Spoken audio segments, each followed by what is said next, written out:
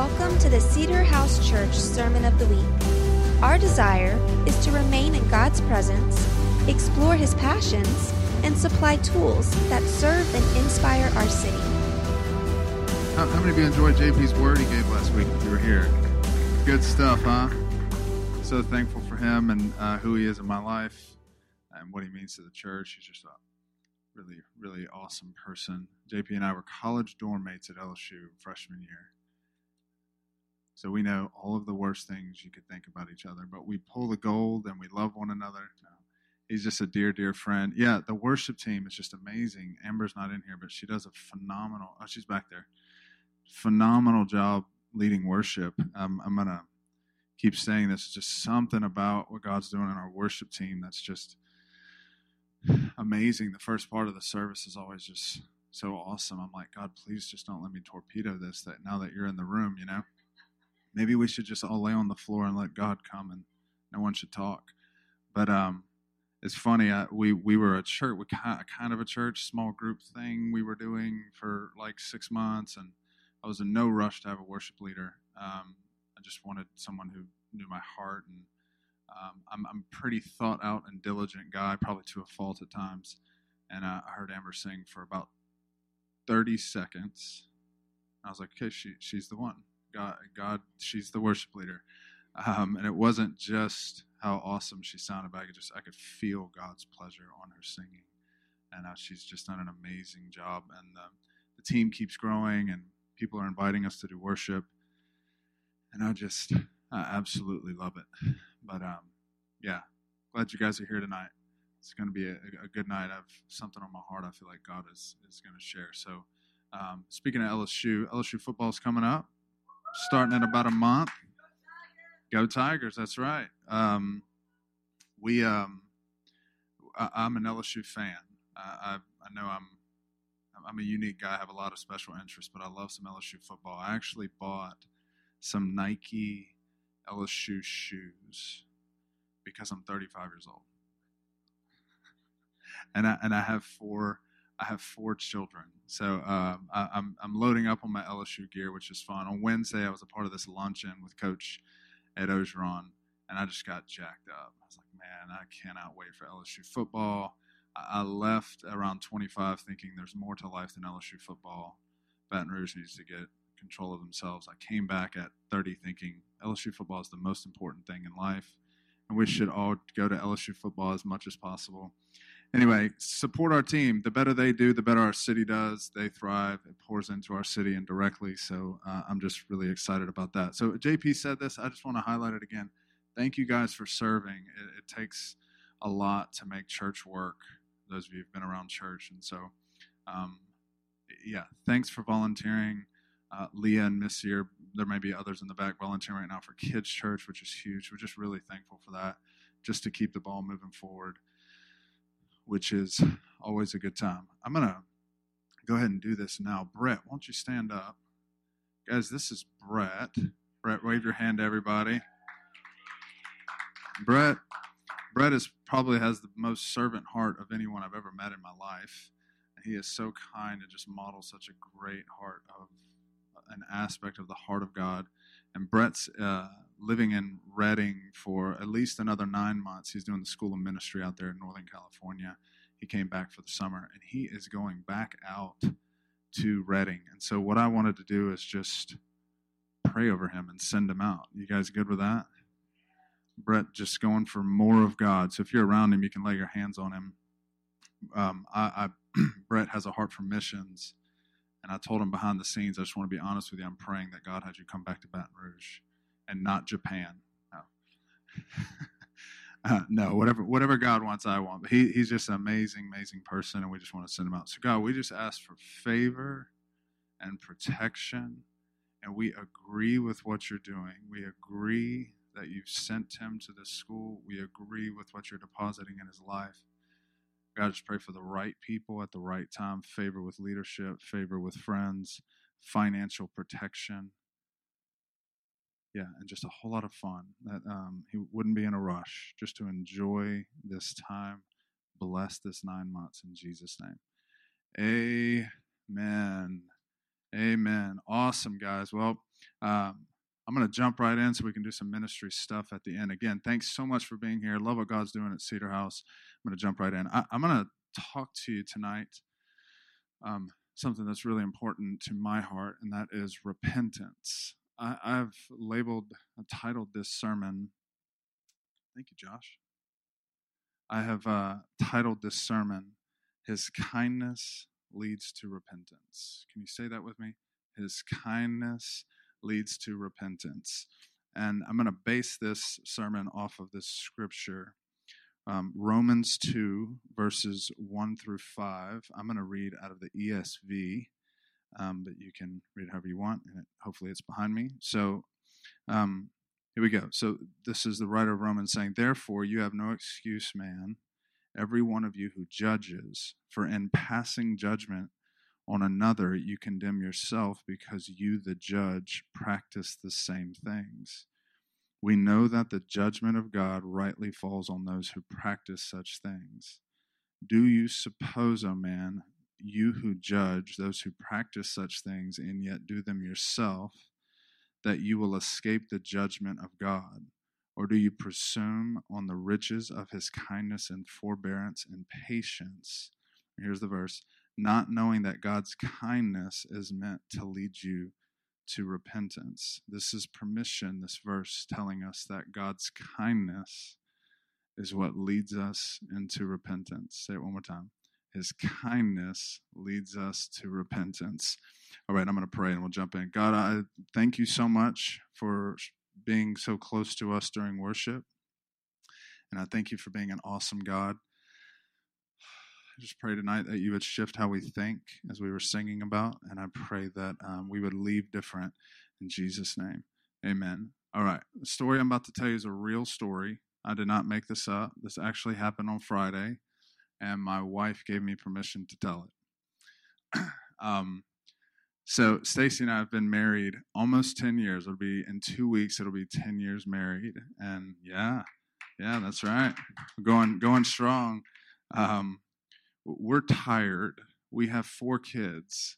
So how many of you have multiple children and know not getting sleep's like? Amen. And so what we decided was, we're not going to do a big party or anything this year. We're going to wait for our youngest to get 1 year older, and then we'll throw like a big 11-year bash. So we're going to push ours one back to the 11. I know 10's a big deal, but we're going to do 11. But yeah, we've moved around the country a little bit, started a church, had 4 kids, built a house, started a business.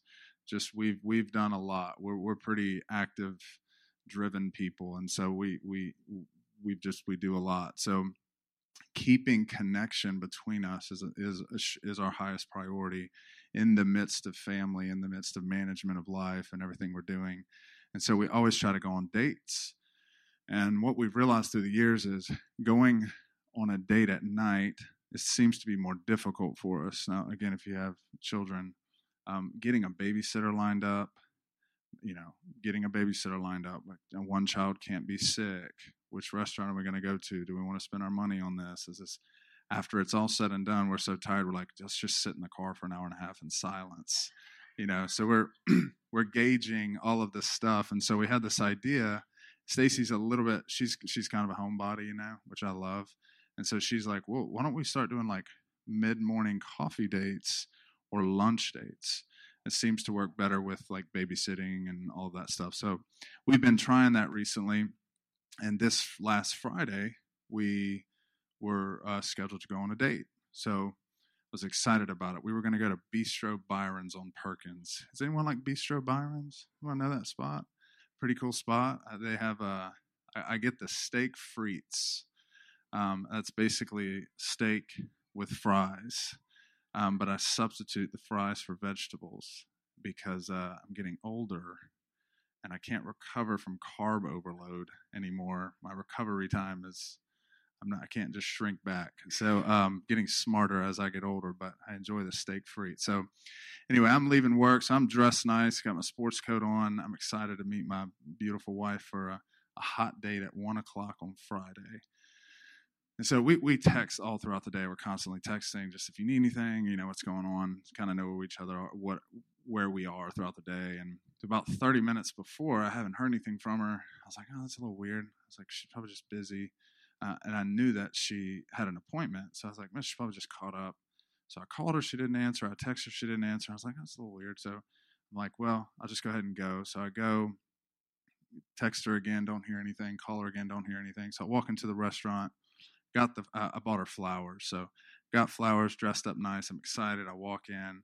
Thought, hey, is my wife here yet? She may not be here. So I'll just go ahead and get a table. I'm waiting on her. So, the server's aware, like, oh, like, this is great. You meet your wife and you got flowers and all this stuff, And so about 15 minutes in, past 1, still nothing.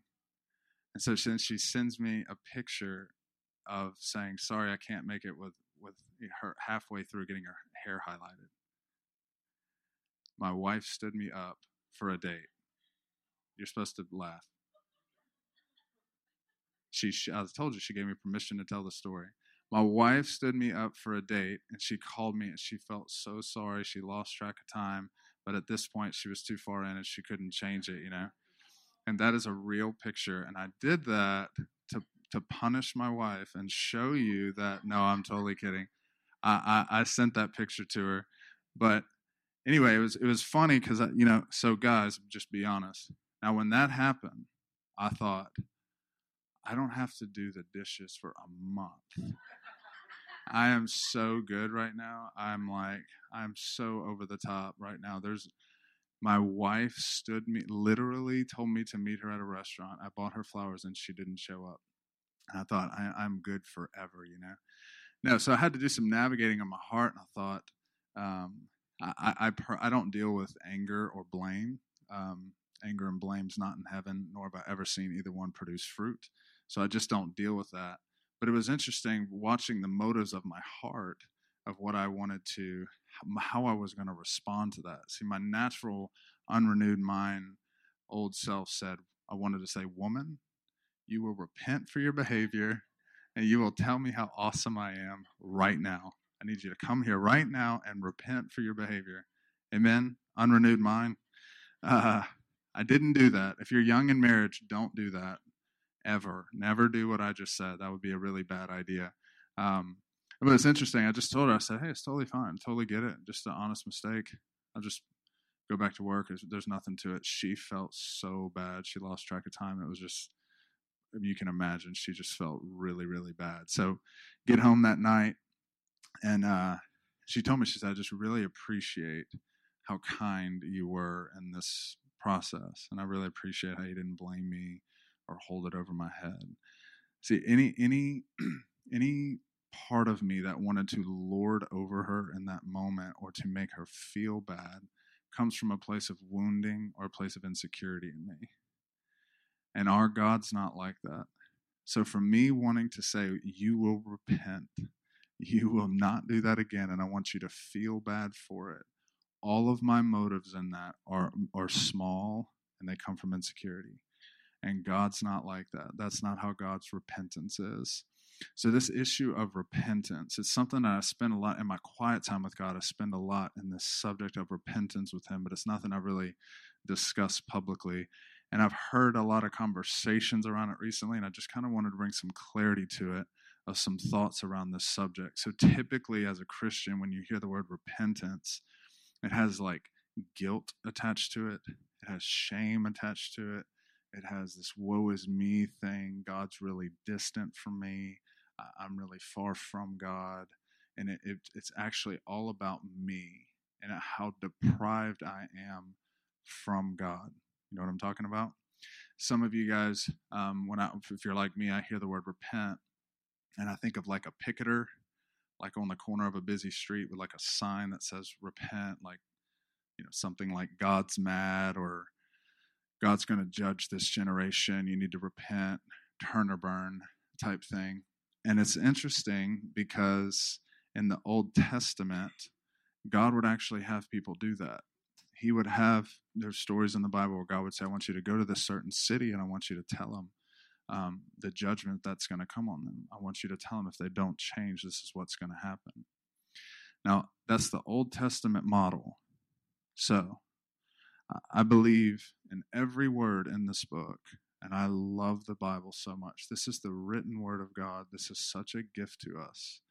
Everything we do needs to be grounded in this word. I love the Old Testament. How many of you love the Old Testament?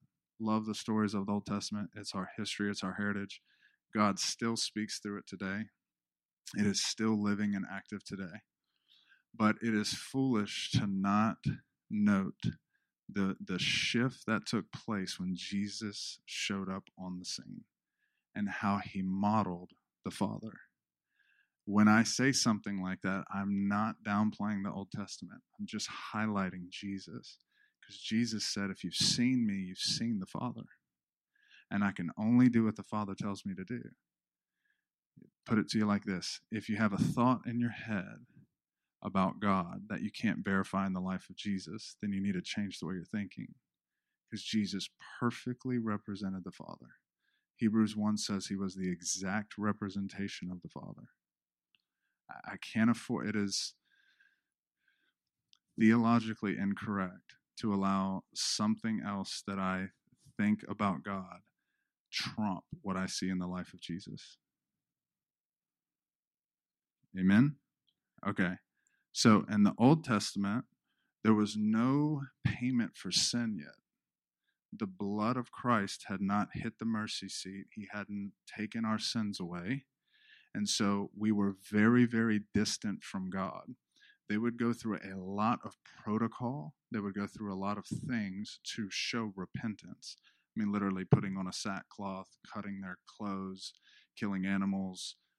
Thank God we don't have to do that, right?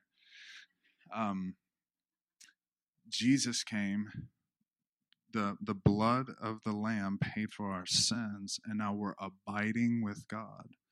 And Jesus perfectly represented the heart of the Father, and he modeled repentance completely different than what we think about repentance, the turn and burn mindset, right?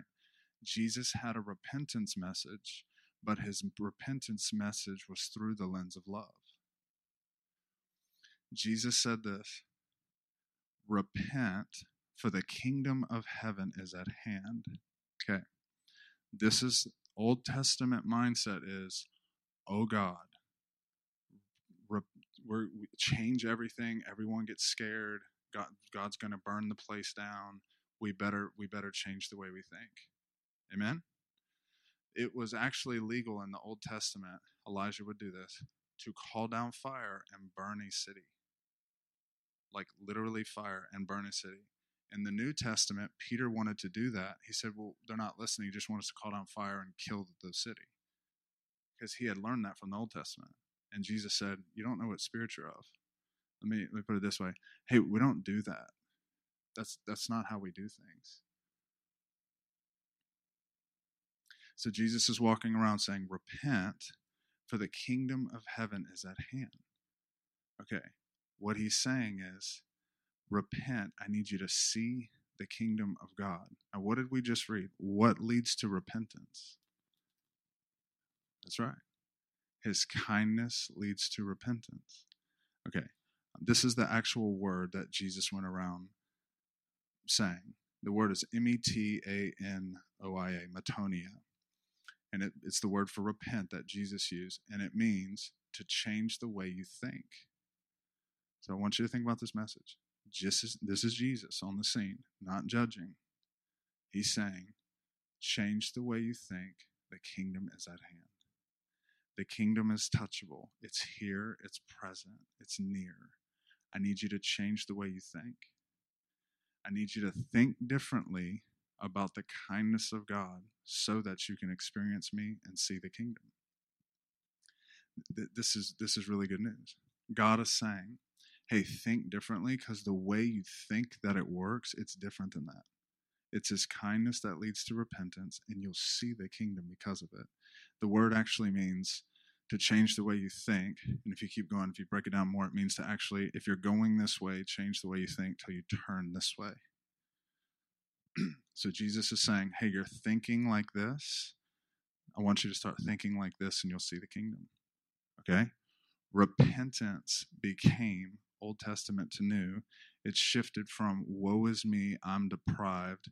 It shifted from being all about me. Over here, it became all about his goodness. Do you get that? It's not about what I'm capable of, which is old mindset. The new mindset is, God, you are so good. I repent. I change the way I think, and I'll let your goodness wash over me. It's not about what I'm deprived by. It's his goodness reigning over me. Listen, repentance is a sign of strength, but it's not beating yourself up.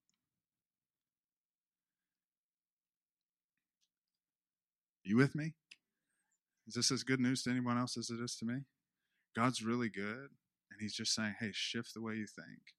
Listen, the idea that we need to beat ourselves up and think low of ourselves so that we're closer to God is the weirdest. Like, just think about that process. God needs us to feel beat up and low to be close to him. Listen, Paul says on our best day, we're filthy rags. Totally with you. Like, God is God. Like, we're mortal beings. But when it comes to repentance coming before him, if my daughter came to me all the time and just said, I'm just pathetic. I just can't, I'm just pathetic, Dad. I hope you're proud of me, and I can't do anything good, and I'm just not good. I'd be like, I want you to win. Are you with me? So God is saying, change the way you think, and you'll be able to see the kingdom. I want to read you this famous story. It's a very well-known story. It's the story of Zacchaeus. How many of you heard of Zacchaeus? It's really the picture kind of explanation of it is really kind of cute for like kids church. It's a very common story. I asked my oldest daughter this morning, I said, have you ever heard of Zacchaeus? And she immediately knew all about Zacchaeus. Just kind of really cute, but it's actually, it has a lot of meat in it. I want to read this story. We'll kind of break it down, but I think this is such a beautiful example of what it looks like, how Jesus modeled repentance. Amen? Okay, Luke 19, verse 1. We're going to read through 10. I'm reading out of the English Standard Version. Okay. He, Jesus, entered Jericho and was passing through. And there was a man named Zacchaeus. He was a chief tax collector and was rich. And he was seeking to see who Jesus was, but on account of the crowd, he could not, because he was small in stature. So he ran on ahead and climbed up into a sycamore tree to see him, for he was about to pass that way. And when Jesus came to the place, he looked up and said to him, Zacchaeus, hurry and come down, for I must stay at your house today. So he hurried, came down, and received him joyfully. And when they saw it, they all grumbled. And he has gone in to be the guest of he who is a sinner. And Zacchaeus stood and said to the Lord, Behold, Lord, the half of my goods I give to the poor, and if I have defrauded anyone of anything, I restore it fourfold. Jesus said to him, Today salvation has come to the house, since he is also the son of Abraham. For the Son of Man came to seek and to save the lost. Okay. A little side note here. Apparently, in Scripture, and in my own life, this has been true. Somehow, hunger moves God. When you are willing to get uncomfortable or inconvenienced out of a posture of wanting more of God, it appears to attract him. For example, Zacchaeus is a wealthy man. Everyone knows him in the city, and he goes and gets up a tree to see Jesus, and Jesus meets with him. The story of the woman breaking protocol and pouring oil on Jesus' feet. He enjoyed that moment. They were cutting a hole in the roof to see Jesus, and he met that person at their miracle. Peter stepping off of the boat, Jesus valued these moments. It's like when you step out of your comfort zone for God, he'll meet you. Does anyone know what I'm talking about? It's like heaven is just attracted to being inconvenienced. Anyway, Zacchaeus modeled this. So there's a story here. So Zacchaeus, everyone knows Zacchaeus. He's the town tax collector. You got to pay your taxes to Zacchaeus. And he's a short guy, and so he's got to climb this tree. And he climbs this tree, and he sees Jesus. It's this amazing story. Everyone knows Zacchaeus. And now Jesus had been healing people, raising the dead. mean, driving out demons. You can imagine the amount of people surrounding him. Walks through the crowd. He notices Zacchaeus' hunger. And he says, Zacchaeus, I want to have dinner at your house tonight. It's just amazing. You can imagine what the people are thinking. Zacchaeus joyfully allows him into his house. And as it says so many times in Scripture, which is so beautiful, Jesus is reclining with sinners. And I love how the Bible kind of says that. He wasn't there being aggressive and saying what they were doing wrong.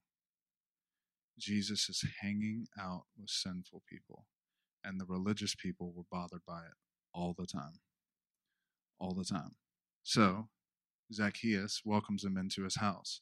And they have some form, in heaven we'll get to watch this, I can't wait, some form of engagement where the next line just says, Zacchaeus, all of a sudden, of one encounter with Jesus, one engagement with Jesus, after Jesus just hanging out with him in his home, decides, I'm going to give away half my money to the poor. And anyone I've stolen anything from, I'm just going to give them 4 times that amount of money. Now think about this ripple effect. The city's watching. Jesus goes in with Zacchaeus, engages with Zacchaeus. Now all of a sudden, the next week, people are getting a knock on the door, getting back their money times 4. All going back to this encounter. Think about it like this. A monetary revival took place because Jesus' kindness to sit down with Zacchaeus. What happened in this moment? Zacchaeus, you have to think, this is the most beautiful example of kindness changing the way you think till it changes your behavior. He didn't say, Zacchaeus, you're going to burn and you're an idiot and you need to go give everyone their money. He just engaged with him. Zacchaeus is going this way, thinking this is life. He encounters God, learns who God is through kindness, and he shifts and he rights all of his wrongs and then gives away half of his money. Isn't that incredible? What happened there? His kindness led to repentance. So here's the deal. The kindness of God and changing the way we think are in tandem. Okay, so to the measure that you believe and trust in his goodness and his kindness is to the measure in which you will shift the way you think. To the measure that you are willing to let his kindness wash over your life is the same measure that you will repent. So here's my question. How good is God to you? How kind is God to you? I'm not trying to pick a fight with other theology here, so I gotta be careful. If Jesus modeled him perfectly and kindness leads to repentance, then any thought I have where he is mad at me, upset with me, or disappointed, it's really hard for me to believe that's coming from him. Jesus made it so clear. He said, he said that they were confused on who was God and who was not. And so he said, all right, here's the deal. The enemy comes to steal, kill, and destroy. I've come to give life and life abundantly. He just made the job descriptions real simple. Is something in your life still killing and destroying? That would be under not God. And if you are leading to life abundantly, that's God. Me walking around having guilt and shame and calling it repentance doesn't lead me to God. It's what the worship team was singing tonight, the goodness of the Father. This is if you're going to be, I'm going to be doing this in 50 years. So you're more than welcome to take this journey with me. I'm never going to waver on the subject that he's good. He's a good Father.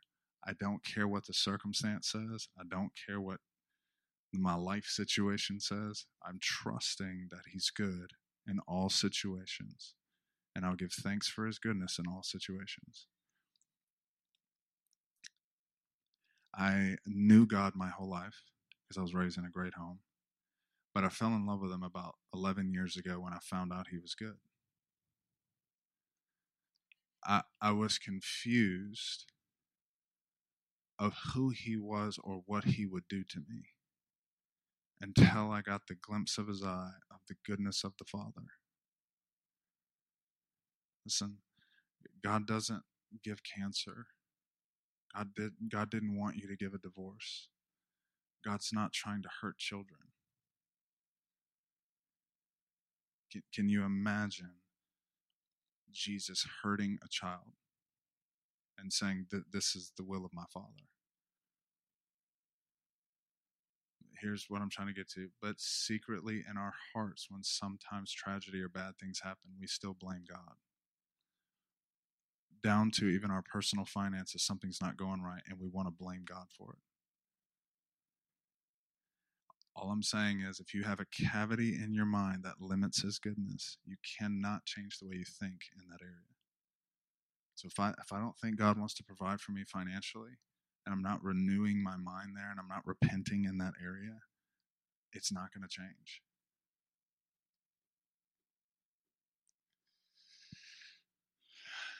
Jesus, someone walking up to Jesus and I'm saying, this is the blindness that my Father gives. I can't heal you. I mean, just one. If there was just one, there's not one example of that. I love it so much. I love his goodness. I love his kindness. All right, here's the deal.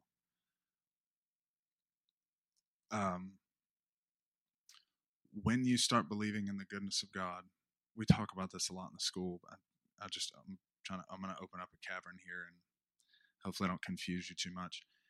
It can go into a fairy tale land where you start creating your own theology about like a fairy tale God who doesn't have emotions or doesn't have the right to get upset.